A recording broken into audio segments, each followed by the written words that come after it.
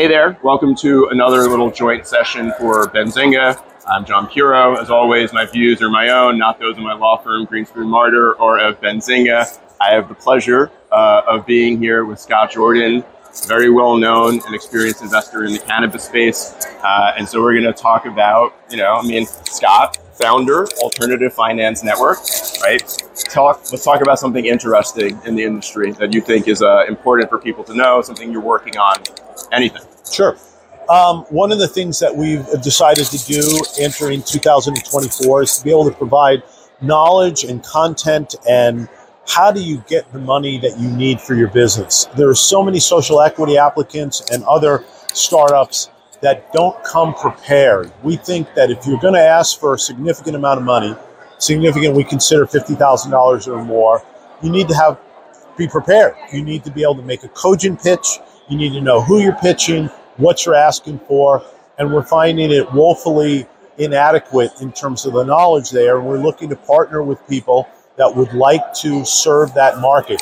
The beginner, the newbie, the guy looking for $1 million or less to be able to get something unique done.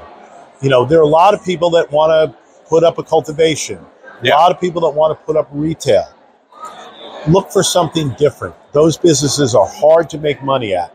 Yeah. They're fairly commoditized now, but software, and we run into say it's cultivation, right? Right. Oversupply issues 3 to 4 years into the market, right? Because regulators aren't keeping, in mind essentially how much is needed for population. It's an idea I'm obsessed with, right? But what you're talking about is differentiation, right? And it's, everyone would love it if they just got handed big checks, right? For people who are, dying to work with them, right? But obviously when you are the one investing, right, you're looking for a vision, right? Not just in the short term, right? You're, looking for serious people, right? Who could put together a good representation of themselves and their vision, not just for the short term, right? But for the long term, right? Like you come in and you have an idea of what you want a partnership or a timeline for an exit, and you need someone to kind of convince you. And what you're saying is, there needs to be more on the side of the people seeking investment to prove, right, to get their ducks in a row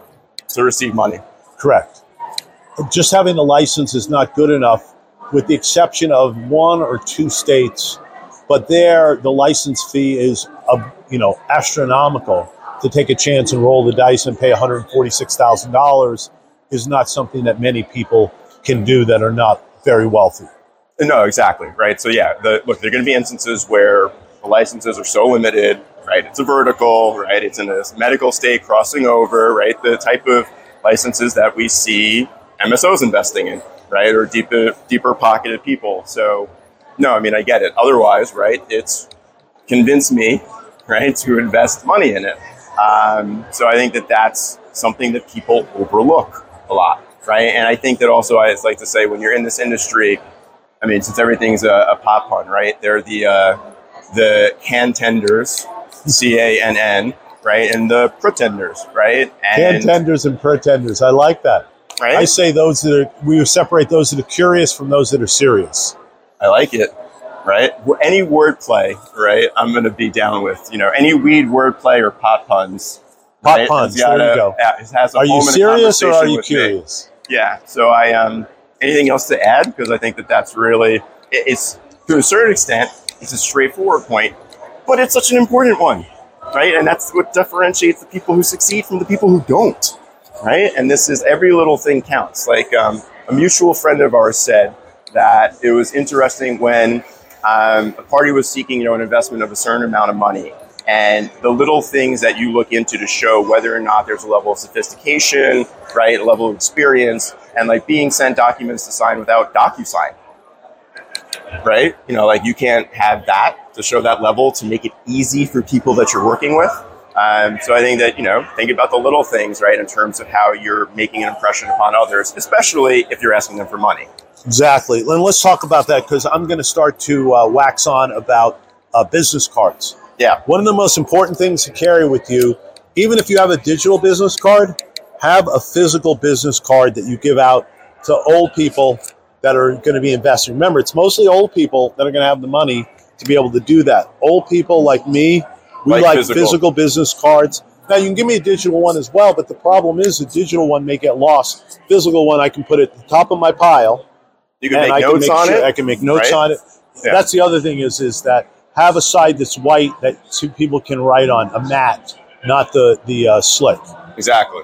I always think like the American Psycho scene whenever it comes down to business cards, right? It's like, oh, double stock. You must be a more serious person. Yeah. But I always think of that scene, it cracks me up. But little tips like that, right, can make a difference. So thank you, sir. It was a pleasure. Welcome to another little, joint session at MJ Unpacked, right? John Pure here for, Benzinga. Usual disclaimer, because I'm a lawyer and we love disclaimers, right? Anything I say, not the view of my law firm, Greenspoon Martyr, or Benzinga. Now, Blake, right? Pleasure to meet you in person. Yes, thank you. Right? Because we're so deeply bonded on LinkedIn. We probably have like 200, shared connections or whatever. But it's a pleasure to meet like a fellow true believer in beverages, right? And different form factors, for products in the cannabis industry that I think are going to help move this forward, right? And as someone, so tell us a little bit about, Quick Liquids, and then I'll geek out as to why I think it's a great product for pushing this industry forward. Yeah, sure. Thank you for the opportunity. I appreciate it. Quick Liquids offers a pharma-grade approach for solubilizing fat-soluble ingredients. Works very well with hemp and cannabis, but also vitamins like A, E, D, and K. We offer a scalable, affordable option for brands and manufacturers to be fully self-sufficient when it comes to producing their own water-soluble technology. Why that's important is because many brands and manufacturers are having to scale up into new markets, but they need to achieve product integrity throughout their entire portfolio. If you're not able to offer a scalable, affordable, versatile, consistent option for your water-soluble, oftentimes you'll have products in different states, in different markets, that are completely different taste profiles because of the different water solubles that they're using. So with a basic approach, a hot plate, an overhead stir, and a basic glassware, our process can solubilize up to 7 kilos of oil in a single day. And it's a pharma-grade technology as well, too. Our ingredients are approved for IV use, IM use, oral, rectal, vaginal, anal, and myocular. We truly believe that Quick Liquids is the missing link between recreational use and biotech. And if we're going down the Schedule 3 route, we really feel like Quick Liquids is well poised to be the leader in smokeless cannabinoid therapy products. We're really, really looking forward to seeing what we can do in the field of women's health with water-soluble cannabinoids, water-soluble terpenes, but really mainly just being able to support communities that have otherwise been gaslit or forgotten about by medical communities. We really look forward to seeing what we can do with water-soluble cannabinoid therapies for treating things like Crohn's, endometriosis, IBS, dysmenorrhea. Unfortunately, there are a lot of ailments out there, especially in women's health, that have been pretty much forgotten about. So if we can be a leader when it comes to supporting women's health, but also cannabinoid therapies for the general use, we really feel like that's where companies need to be going. If you are not a medical company first in the cannabis space, we really don't feel like you have a right to be a recreational company. We are very, very like-minded individuals. I could respond to probably like 15 points in what you just said. That would hammer that point home. But what I think is very interesting, right, is coming in on the tech side, right, on the business side, and having superior, tech, and being able to kind of do good in the sense of how that tech is utilized, right? As an IP, as a geek, right?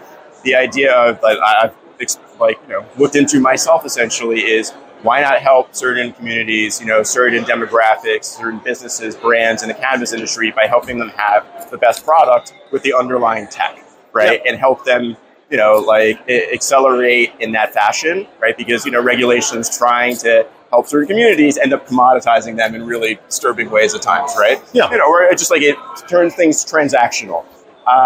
And so, what I think is really interesting is the medical research angle also in terms of, we're tip of the iceberg, right? Very it's going to be crazy how much good comes out of this. Having lost decades of research, it's going to be bittersweet from the people that you've lost. But I think the idea also that you're pushing forward and choosing, say, which diseases that you're focusing on, right? That's always something very interesting in medicine in terms of how dollars are deployed, right? In terms of the cost of some of these diseases, the amount of attention that's on them, and the amount of money that's spent in research, right? It could be deployed in more strategic ways.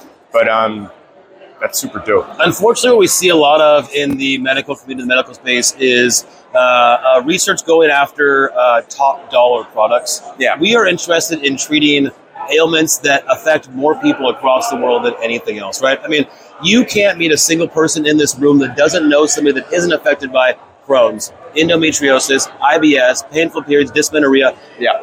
Welcoming cannabinoid therapies for some of these ailments, I really think can change the way that we think about the cannabis space as a truly medically based industry. Preaching to the choir, preaching to the canna choir, right, with everything that you're saying. But, Blake, thanks for coming by for a little mini interview session. Thank you for having me. I appreciate it. Cheers, man. Thank you.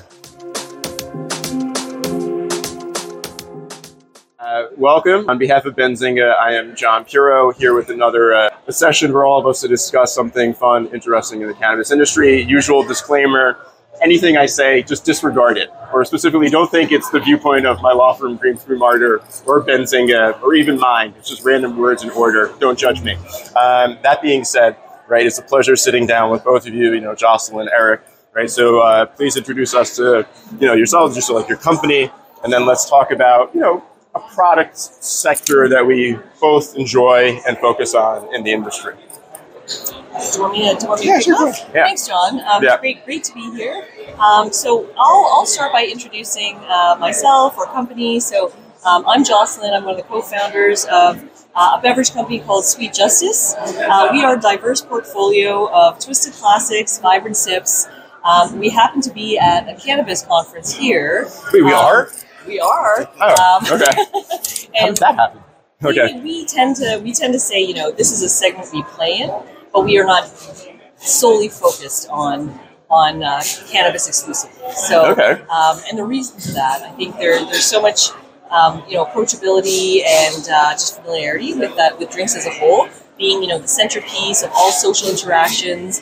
Like food and drink has always historically, uniter, not a divider. Yeah, exactly. Yeah. The universal, connection point. Yep. So maybe I'll talk a little bit about our origin story and Sure. how Sweet Justice came to be. The name Sweet Justice, if you kind of think about poetic justice meets serendipity, in the sense it's about surprising, delightful, unexpected things coming together, in amazing ways. That's really the personal identity of who we are. And I think our own origin story is, we're all old friends, have known each other for, decades. Eric and our other co-founder, Dave, went to university together, probably, engaged in a lot of early product testing in the legacy days. And then Dave, Mark, and I all met each other probably about 17 years ago. Okay. When we were all leading different business units at Coca-Cola Canada. Oh. Yeah. So you have some ties to beverage in your histories, is what you're saying. A a little bit of potentially relevant experience. Yeah. Got it. All right. And then, back in the day, obviously in legacy, it wasn't widely celebrated, and the passion for what we love. But it was easy to kind of sniff each other out at like company socials and be like, hey, let's safety meeting outside. And then, fast forward. Safety meeting outside. Yeah, I would say we need to have a joint session, meeting of the joint session outside, right? Safety meeting outside. Yeah. Fast forward, 17 years later, the world blew up in a pandemic grip, forced all of us to reevaluate our As an careers. inflection point, it's created a lot of value, right? To have, things like this emerge from it. Absolutely. Right? And, it brought us all back together. And we were like, hey, you know what? Like, we got the seed of an idea. Yep. All of us were like, yeah, like, this is really exciting. And I think we could be really, very good at this. All of us, obviously cover a different complementary track of the business. And we were like, all right. And you did that purposely, seed of an idea, right? For the pun, right? You planted seeds. Yeah, planted seeds. You unintentionally punned. Your subconscious was like, pun, right? So now, as you're saying, right, and Eric, I think it's very important that people who have beverage industry experience, right? Like, so, like I said, you're preaching to the counter choir here. I think beverage is such an important segment in terms of bringing more people in, on-site consumption, low dose, higher dose, find your, tolerance level, right? It's going to be an amazing gateway, as our mutual friend Diana likes to call it, to try and make that word our own. So I think it's important, right, for people like you who have experience in the beverage industry, who know how to cater to this and build these things to come in and really help that process rather than people winging it because they're like, weed in a can, we drink good. Right? So, I mean, I'm curious to know some of your thoughts in terms of, how that, the different business experience that you folks have is, being applied, right, in your business to facilitate people's transition and create a good product that's a gateway drug to more drugs in weed form. Yeah. Well, as Jocelyn said, and I'm the non-beverage guy of the group, by the way, but as Jocelyn said, I take the question back there. Yeah, exactly. Yeah, but Sweet Justice is, when things come together in a way that surprising and delightful, and that's about our origin story, but it's also about cannabis and beverage coming together. Yeah. You told us, Dave and I went back when we were in university, that 20 years ago, that you'll be drinking cannabis out of a can one day, and like we'd say, you're crazy. I mean, so yeah, we just see beverages. Everyone's familiar with beverage, right? It's a social format. It's what people are familiar with. To your point about finding your right spot, we call it finding your sweet spot. So it's a great way for people to sip and enjoy. So what you did there, sweet. Yeah, right? exactly. So, So it's just a great format for people to either be introduced into cannabis in a way that's very approachable, but also for folks who are familiar with cannabis to enjoy it in a format that they normally enjoy all the time. Look, we're, like I was saying with Diana, right? We are conditioned socially from being so used to alcohol being the main drug that we're consuming when we're out socially with people, right? What do? We all have a drink. We're used to that. That's the way that we are partaking in alcohol. And what we're trying to do here in cannabis is, just say kind of yoink, right? And just replace that with a better product in so many different ways, right? That, it's not harmful to society in the same manner alcohol is, and has all these upsides that I kind of feel like the products sell themselves. It was like I was just going to end up on the beverage side focus because it makes so much sense. And also when you're thinking about sectors that if and when there's any type of federal reform or what you're starting to see already with hemp-derived cannabinoids, right, and certain folks that are going with the play of, all right, we're going to ship to different states using those ingredients, which we've seen some beverage companies doing, that it's when there is that type of shift, beverage will take off to an exponential factor. That's why, Boris Jordan and Curaleaf said it at Benzinga, right? Ultimately, 50% of this industry should be beverage products, right? Put in the economies of scale that you're familiar with, right? The, Coca-Cola, right? And you can make it that cheap to make. Yeah, it's the operational efficiency at the end of the day, right? And I think there's critical mass and there's scale. I think everyone wins. It levels up. Everyone's producing better quality products, right? Safe, consistent products. People know what they're going to get. Yeah, it keeps consumers coming back. Right? Yeah. I think the goal that we always drive for is the first shot, the first experience has to be great. Yep. And it's always about the experience because if you don't deliver that, people just won't come back. So that's why we do so much work in trying to educate and explain when we get asked the question from the cannabis community, are you ever going to make drinks in higher dosage? I'll never feel that. I'm like, well, this isn't the delivery system. If you want to get blitzed by, right? You should probably go for the donut joint or the infused pre-roll or something. But this is meant to be a complementary, hand in hand, like a sip and spark. Yep. It's all about the experience. Yeah. Complementary experience. So I think they all have a role, right? Every pump has its role. And I think that for beverage to be successful, it is about frequency. We need people to enjoy the experience and be able to have a thing and then share the rest, right? If you buy a 6-pack, no, exactly, right? Just like alcohol, there's a social element tied into it. There's a social element tied into cannabis, right? In terms of how we all, grew up with it, experienced it at college or wherever, right? That is puff, puff, pass. That's the mentality, right? We're kind of, on the left-hand side. Say that to a reggae guy, I gotta, finish that lyric. So I think that it's as you said, that it's, important entry point. And I think that also I've learned more, right? I'm low dose because I'm focused on how that just makes sense socially, right? For on-site consumption, we're used to having a drink, right? If you have higher tolerance, drink more of them, right? And then we're selling more cans versus the people who have the lower tolerance that we're trying to get accustomed to this, and they're sipping their beverage over 30 minutes. So going back to experience, it is a different segment of consumer, right? You're probably dealing with people that have less experience with cannabis as a whole. Connoisseur and canna curious. Yeah, and you never want to give them a high dose drink right at the outset, because if they have a bad experience the first time, they will never come back to it. Yeah. So it's detrimental for all of us in the industry. Yeah. No, and we're all trying to push this forward, right? And that's why when there's unregulated products, right, when they're any of these things essentially undermine the cause, right? The Canna cause or whatever. Whenever I want to go with alliteration, just go with Canna. It's my fallback position. But I kind of agree with you in the sense that you need to just we're trying to push this forward with the common interest. So thank you both for taking the time. It was a real pleasure. Thank you, John. Yeah, to speak here at MJ Unpacks on behalf of Benzinga. So cheers. Cheers.